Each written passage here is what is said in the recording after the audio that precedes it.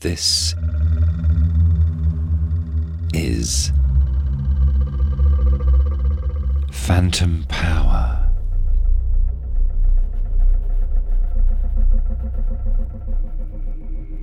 Episode 12. A Book Unbound. Tired of the everyday grind? Ever dream of a life of romantic adventure? Want to get away from it all? We offer you Escape. Escape, designed to free you from the four walls of today for a half hour of high adventure. Climate change. Toxic algae. The endangered reef. Warning signals. Raging wildfire. Deforestation. Invasive species. Global warming. Coastal flooding warnings. Toxics in the environment. Declines in numbers of Mass extinction. Sea level rise. Hey everyone, welcome back to another episode. This is Mac Haygood. My partner Chris Cheek is out, so you just got me today. What you just heard is an excerpt from ESC, a fascinating project that's one part podcast, one part audiobook, and it's produced by my guest today, Jacob Smith.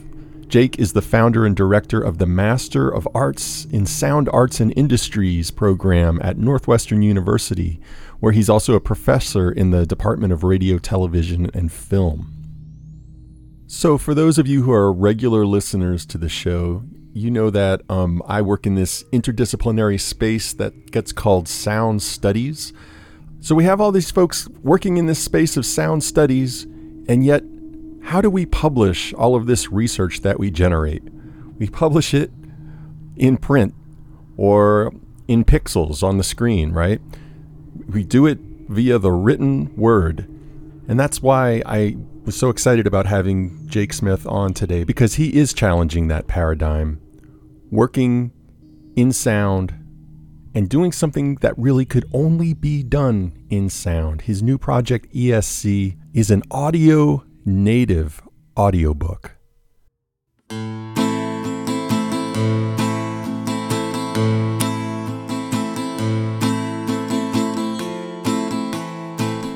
So what do I mean by that? So basically, this is a book-length critical reading of a CBS radio drama from the 1940s and 50s called Escape.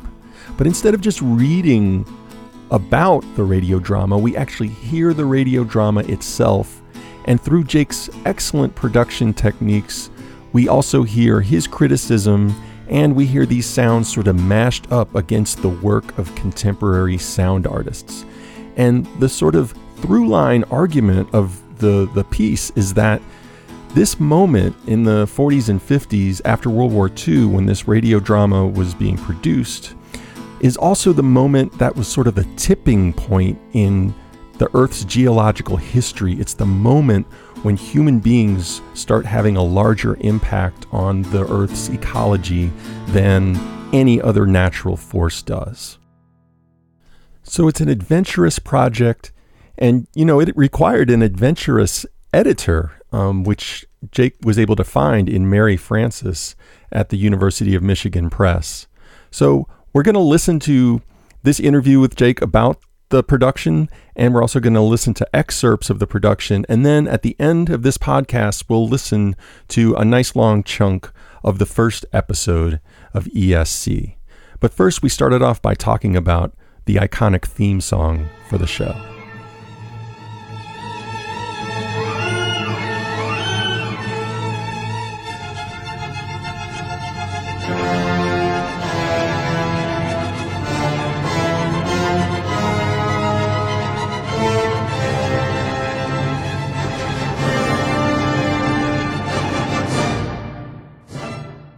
So first of all, I can't take credit for writing the theme song. That's Mussorgsky's Night on Bald Mountain. Oh, right. Okay. It's the theme song to the show Escape. Okay. But when I was doing the proof of concept, so, I'd had these conversations with Mary, like maybe maybe it could just be audio.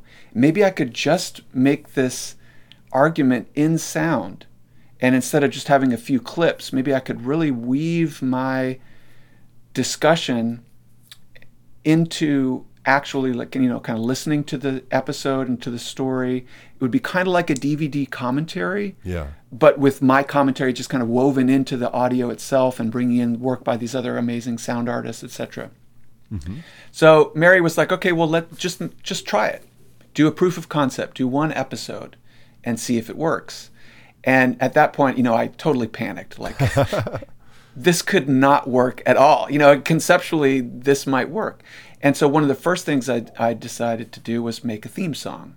And so maybe I could make my own version of the Escape theme. But again, this is the very early stages, and I'm thinking, this might not work at all. That maybe this is a terrible idea. But I sat down with my guitar. Okay, I'll learn the song. Let's see if this will work. I have no idea if this will translate into something that I could make. But I had this great omen, which is I sat down, okay, let's see, and played the opening theme from Escape, and it was A minor. And if you're a guitar player, this was not E flat minor or C sharp. It was A flat. So I could just pick up my guitar and just strum this big open chord. And I was like, this is going to work. This is going to work because I can play this. It's an A minor. Jong, jagga, jong, jagga. So it was that was the kind of the first moment where I felt like, maybe my embodied skills as a musician intersect here with my scholarly work, because I can play an A minor and I can play a version of this theme song. So that was kind of the beginning of the proof of concept working for me.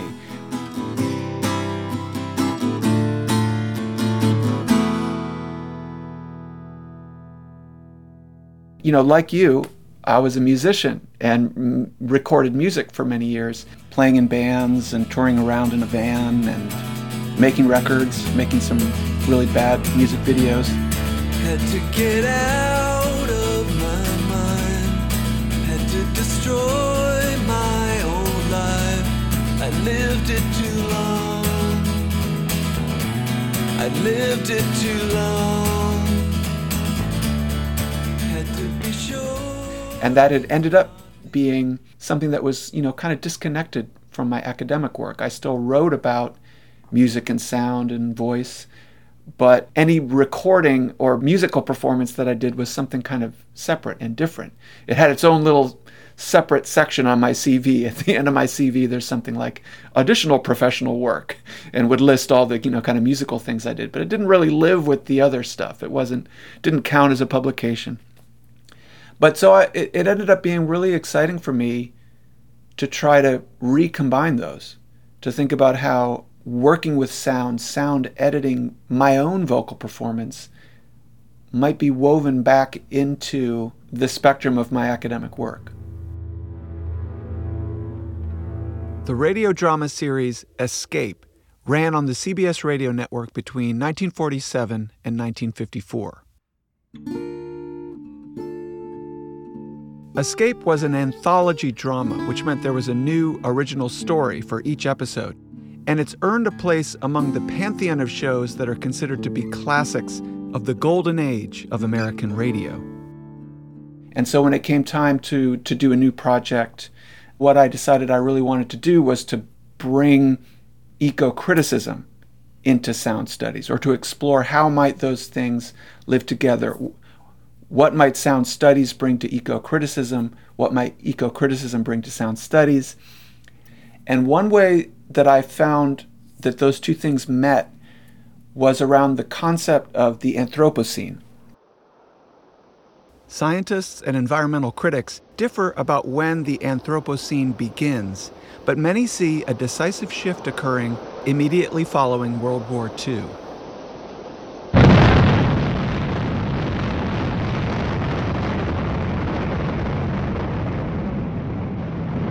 At that time, fallout from nuclear explosions left a mark in the planet's geological strata, and a great acceleration in resource extraction, population growth, and energy consumption meant that the world's ecosystems began to change more rapidly and extensively than in any other comparable period in human history.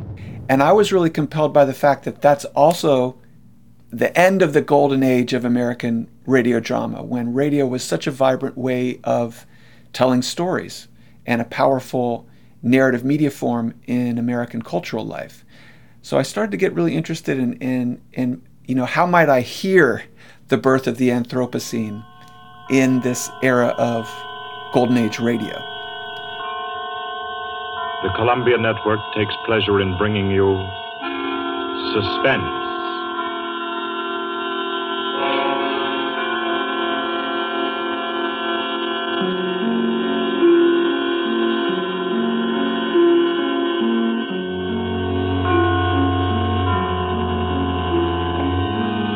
Suspense, Columbia's parade of outstanding thrillers, produced and directed by William Spear and scored by Bernard Herrmann. The notable melodramas from stage and screen, fiction and radio, presented each week to bring you to the edge of your chair, to keep you in suspense. So I'm listening to lots and lots of golden age radio, partly inspired by my colleague Neil Verma's work, partly inspired by this sense that it's a time that's coinciding with the birth of the Anthropocene. But at the same time, I'm listening to all this wonderful work by contemporary sound artists working in the area of field recording, using digital tools to go out into the world, allowing us to listen to the natural world in a really dramatic new way.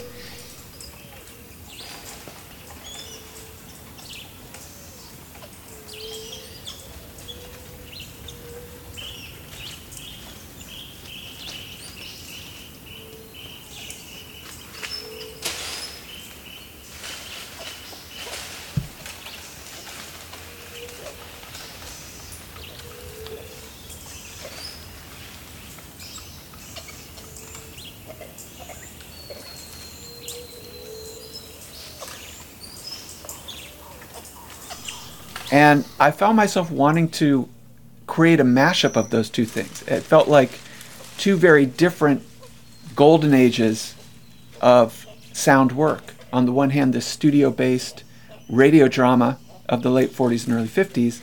We offer you Escape. And then this beautiful new flowering of field recording by people like Chris Watson, Jana Winderin, Sally Ann McIntyre, Christina Kubich, Peter Cusack. Really inspiring work that was opening my ears to the non-human world. I wanted to bring these two things together. I'd find myself listening to these incredible cinematic field recordings, but then wanting it to turn into a narrative, like the Golden Age radio shows I was listening to. I awoke late in the afternoon, a sharp hunger picking at me. And then while I was listening to these Golden Age radio shows, I kept on wanting it to stop for a minute and just immerse me in a space the way the field recordings would. Some wounded thing, evidently a large animal, had thrashed about there in its death fight.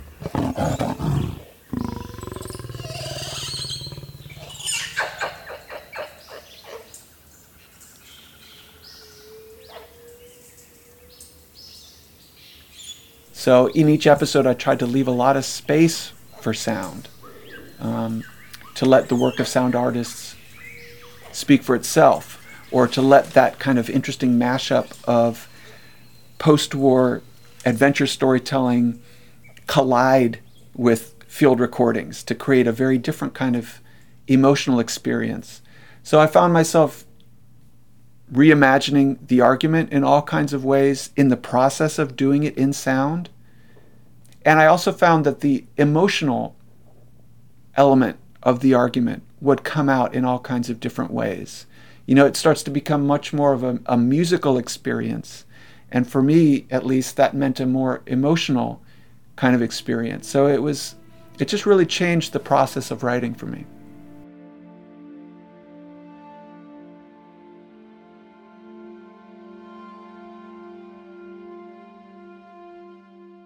Yes, the use of sound to actually open up an idea. And I think it's particularly important, as you said, because it provides that emotional level, but also because it provides time for people to process what they've just heard. Because when you're reading a book, you can look up, and God knows I do this all the time. I swear when I read, I think I spend more time looking at the ceiling than at the book, which is why I'm such a slow reader, because I just get interested in an idea and then I just want to sit there and think about it. And, the podcast, if you're just talking the whole time, you're not providing anyone time to do that kind of, to make their own contribution to the conversation in their head. Yeah, I think that was one of the biggest things I learned in the process of working on ESC, was that kind of temporality, very different from writing, where it's just kind of one idea after the other.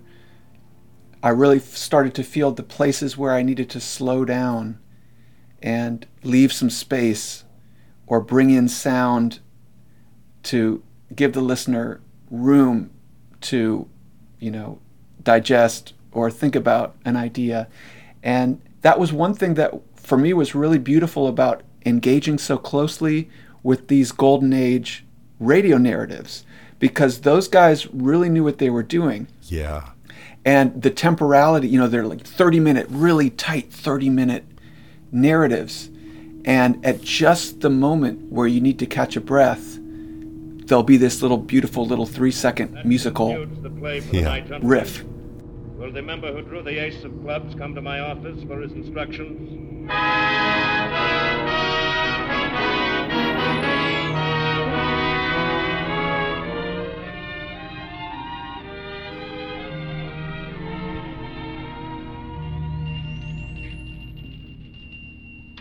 And I ended up using those all the time throughout ESC, because it would be at that point in my analysis where it was like, we need a break, we need to catch our breath. So just the rhythm and the temporality of making an argument in sound felt different and could move more into music or into ambiance. And I really loved those transitions. Yeah, and that's something I really like about your podcast, is that those little musical breaks or sonic breaks, sometimes you made them, sometimes a sound artist made them in the past decade, sometimes they come from decades in the past. And so there are all these different textures of those pauses, which I find is super rich and sonically just stimulating. That's one thing I've really learned from Neil Verma, because he's really showed me how one of the exciting things about sound studies now is starting to think across sounds and get a broader sense of the history of audio work. It's kind of only now in some ways that we're able to line up these different traditions of sound art and sound work in a way that, say, filmmakers have been doing for a long time. I think about new Hollywood directors who are constantly making references to classical Hollywood of the 30s, 50s culture in 70s films. We're kind of used to that interesting polyphonic dialogue in film culture. And that's one of the things that I wanted to bring to ESC, that it's not just about this podcasting moment, but how can we line up this podcasting moment with exciting things going on in field recording and sound art, but also with this earlier era of sound work that has its own, kind of wonderful nuance. All these things might live together in new kinds of ways. And I think that's one of the things that the emergence of sound studies is helping us to hear. And now, here's more from Jacob Smith's ESC, Sonic Adventure in the Anthropocene.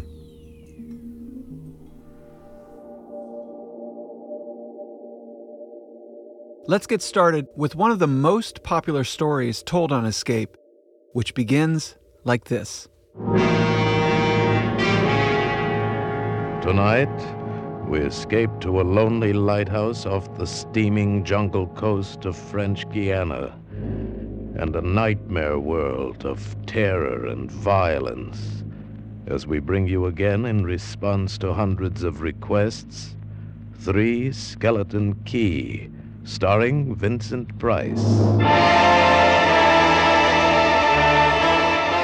This is the opening of Escape's adaptation of Georges Gustave Tuduz's short story, Three Skeleton Key. As you can hear from that reference to hundreds of requests, this was a popular story, and Escape broadcast it on 3 different occasions, in 1949, 1950, and 1953. Not only was Three Skeleton Key one of the most popular episodes of Escape, but it features some prominent themes that cut across the entire run of the show. In particular, it's one of 70 episodes of Escape that take place along the network of global shipping. This means that more than 1/3 of Escape's stories took place in a mid-century network of ocean-going ships, ports, and in this case, lighthouses. So, Three Skeleton Key is a representative episode of Escape because it thematizes a global network of travel and trade. But it also depicts the infrastructure of that network in a state of disruption and collapse. In this and the next 2 episodes of my podcast, we'll be listening to some of Escape's infrastructural adventures. This means I'll be paying attention to the infrastructure in the narrative and to the narrative of the infrastructure, to how sites like lighthouses can be the fictional settings for adventure, as well as features of the environment with their own history. We'll see that this kind of infrastructural disposition is a useful way to help us bring an environmental awareness to these shows. Infrastructure sites can be contact zones between human networks and non-human creatures, and they require that we think about multiple levels of scale, from the personal to the global.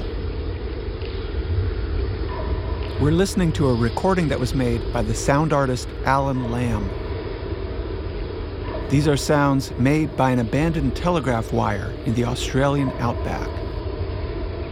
By bringing those wires to life, Lamb's work is a great example of how sound art can have an infrastructural disposition.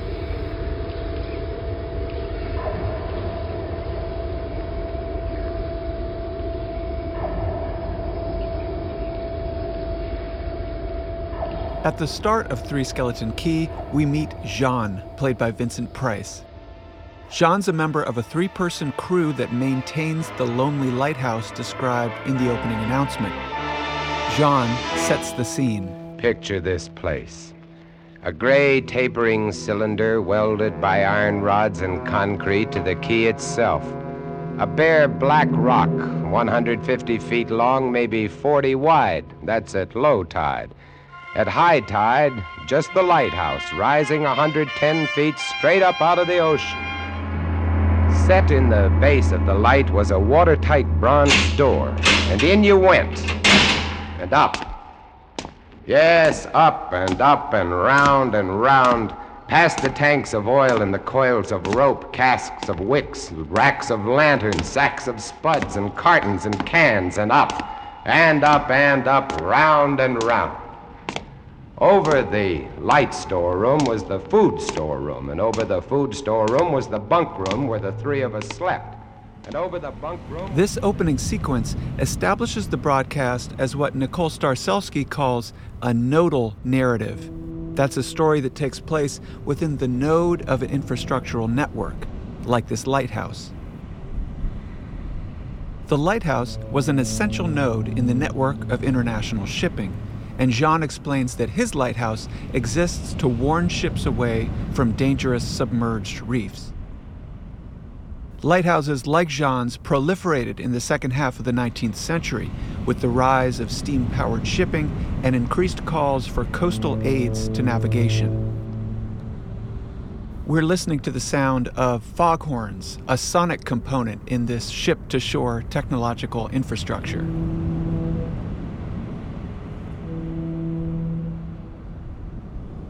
The construction of lighthouses on the bare rock of an exposed coast required sophisticated tools and new engineering techniques, and they were recognized as a stunning technological achievement comparable to the great suspension bridges, railways, and early skyscrapers of the era. France's coastal light technology was considered to be the gold standard at this time, which makes it fitting that Three Skeleton Key is set in a French lighthouse. Moreover, French Guiana had a reputation as an outpost at the edge of the civilized world and was widely considered to be uncolonizable by Europeans, due in part to its dangerous harbors and malarial swamps. That reputation was reinforced when it became a French penal colony in the 1850s. That history is referenced in Toulous's story when we learn that the name Three Skeleton Key refers to 3 convicts who escaped from the penal colony only to die of hunger on the rocks. When they were discovered, all that remained of them was their bones, picked clean by the birds.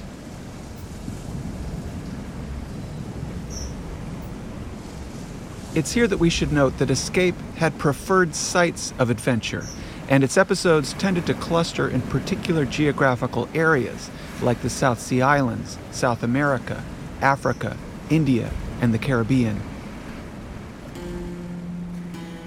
This is a reminder that the years when Escape was on the air coincide not only with the golden age of radio and the dawn of the Anthropocene, but with the period of decolonization.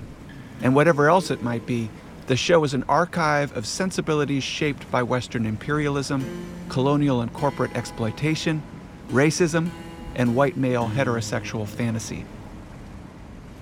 So listening adventurously to Escape will require a post-colonial as well as an eco-critical ear.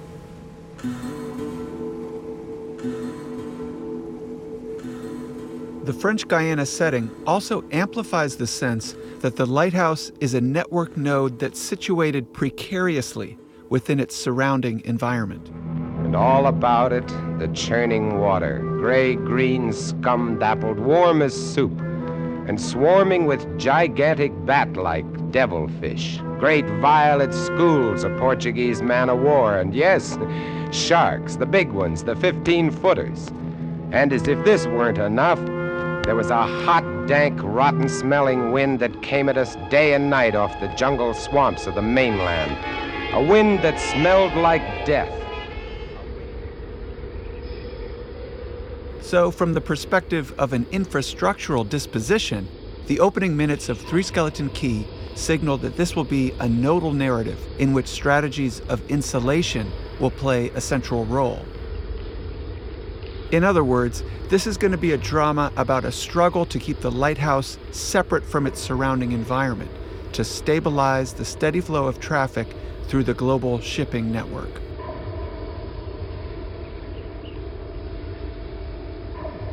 That dramatic tension is enacted on the level of the show's sound design.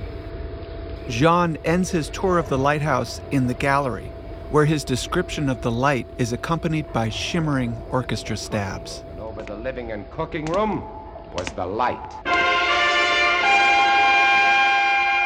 She was a beauty, big steel and bronze baby with the sun gleaming through the glass walls all about, bouncing blinding little beams off the big shining reflectors, glittering and refracting through her lenses, the whole gigantic bulk of her balanced like a ballerina on the glistening steel axle of her rotary mechanism.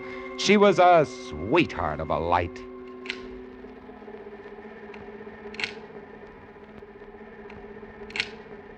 I want to think more about this sound, the clicking of the light's mechanism, so I've looped this section of the broadcast. This is another strategy that I'll be using throughout the podcast to reboot Escape for an era of digital audio.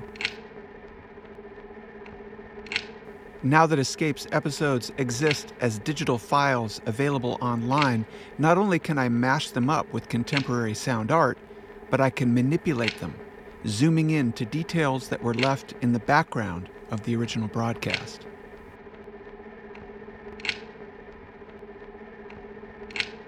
The sound of the steady, regular clicking of the light in operation is what Roland Barthes might call a rustle, the sound of the good functioning of a machine. It's happy machines that rustle, Barthes writes. Like the purr of a well-tuned engine, the clicking of the light provides a reassuring sign of multiple parts in coordinated motion, the smooth working of a complex, integrated mechanical system.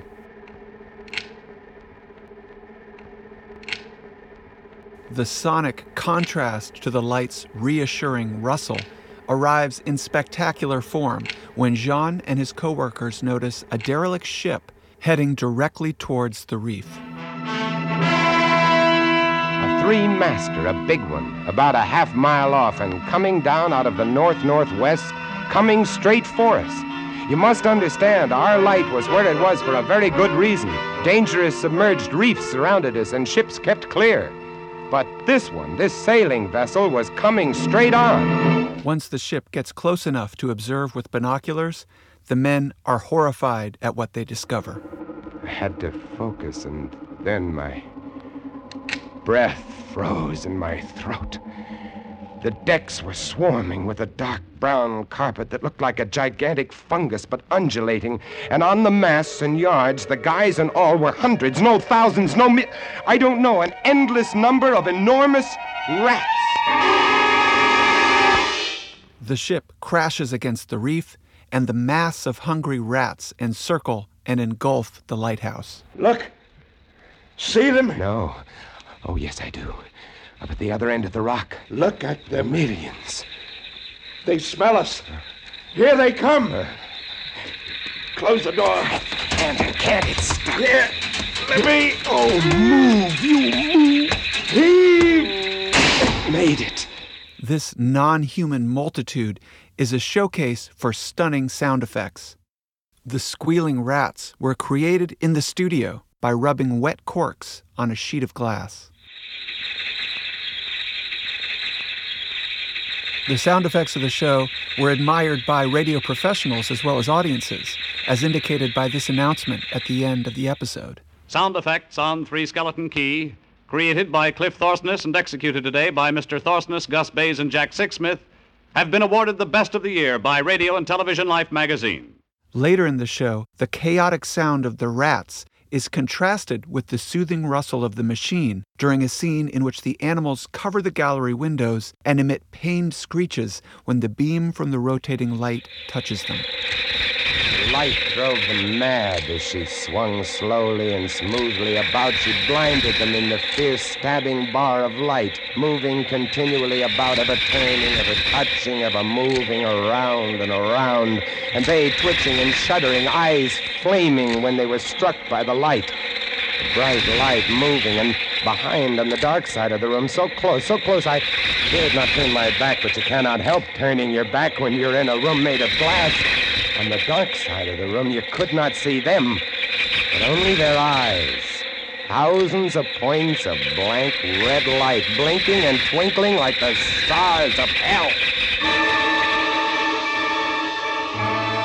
The dissonant harmony of rustle and squeak is the sonic representation of the tension between infrastructure and environment that structures the story. Remember that one of my goals is to concretize the abstract spaces of Escape's adventures. I've already added some concrete details about the lighthouse to ground it in a history of French colonialism and modern engineering. What might happen if we learned some more concrete details about the rats? Ship's rats, like the ones in the story, are often the example of a worst-case scenario of an invasive species.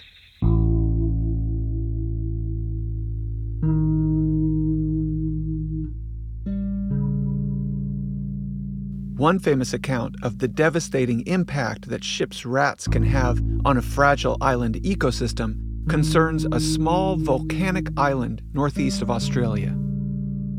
In June of 1918, a ship called the SS Macambo struck a reef off of Lord Howe Island, and rats from the ship scurried ashore, causing an immediate and drastic reduction in bird life on the island. Within 3 years of the rats' arrival, 5 species of endemic forest birds had become extinct. In 1921, a resident of the island wrote that just 2 years earlier, the forests of Lord Howe Island were joyous with the notes of myriad birds, large and small and of many kinds. 2 years later, the ravages of the rats had made the call of a bird a rarity, such that the quietness of death reigns where all was melody.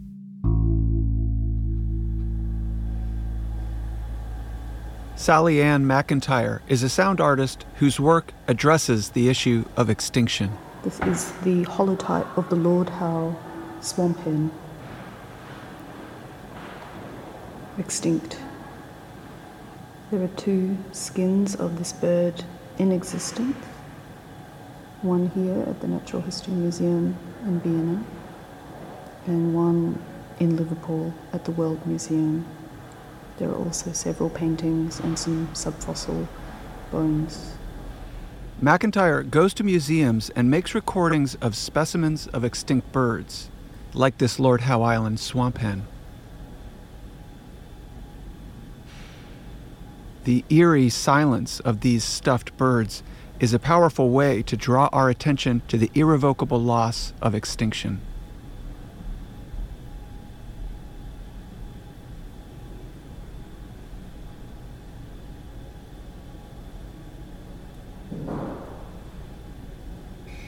McIntyre is the kind of ecologically minded sound artist whose field recordings I want to put in conversation with Escape's studio-based adventures.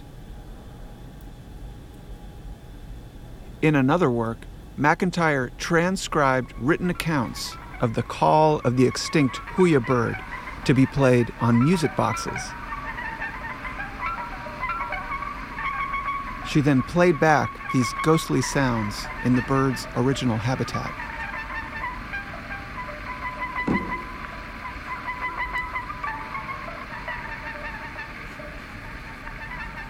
Recall Bakhtin's example of the abstract spaces of adventure. For a shipwreck, one must have a sea, but which particular sea makes no difference at all. When we listen to adventure, this might be true. It doesn't make much difference if the lighthouse is off the coast of French Guiana, or Africa, or India, or New Zealand. But if we listen adventurously, from the perspective of island ecosystems like Lord Howe Island, then concrete geographical and ecological details about the history of ship's rats, for example, start to make a great deal of difference. And Three Skeleton Key begins to sound in a different way. By telling the story of an isolated island community under siege by a horde of ship's rats, Three Skeleton Key facilitates a mode of adventurous listening from a non-human perspective, placing us in the position of Lord Howe Island's extinct fantails, fly-eaters, and starlings.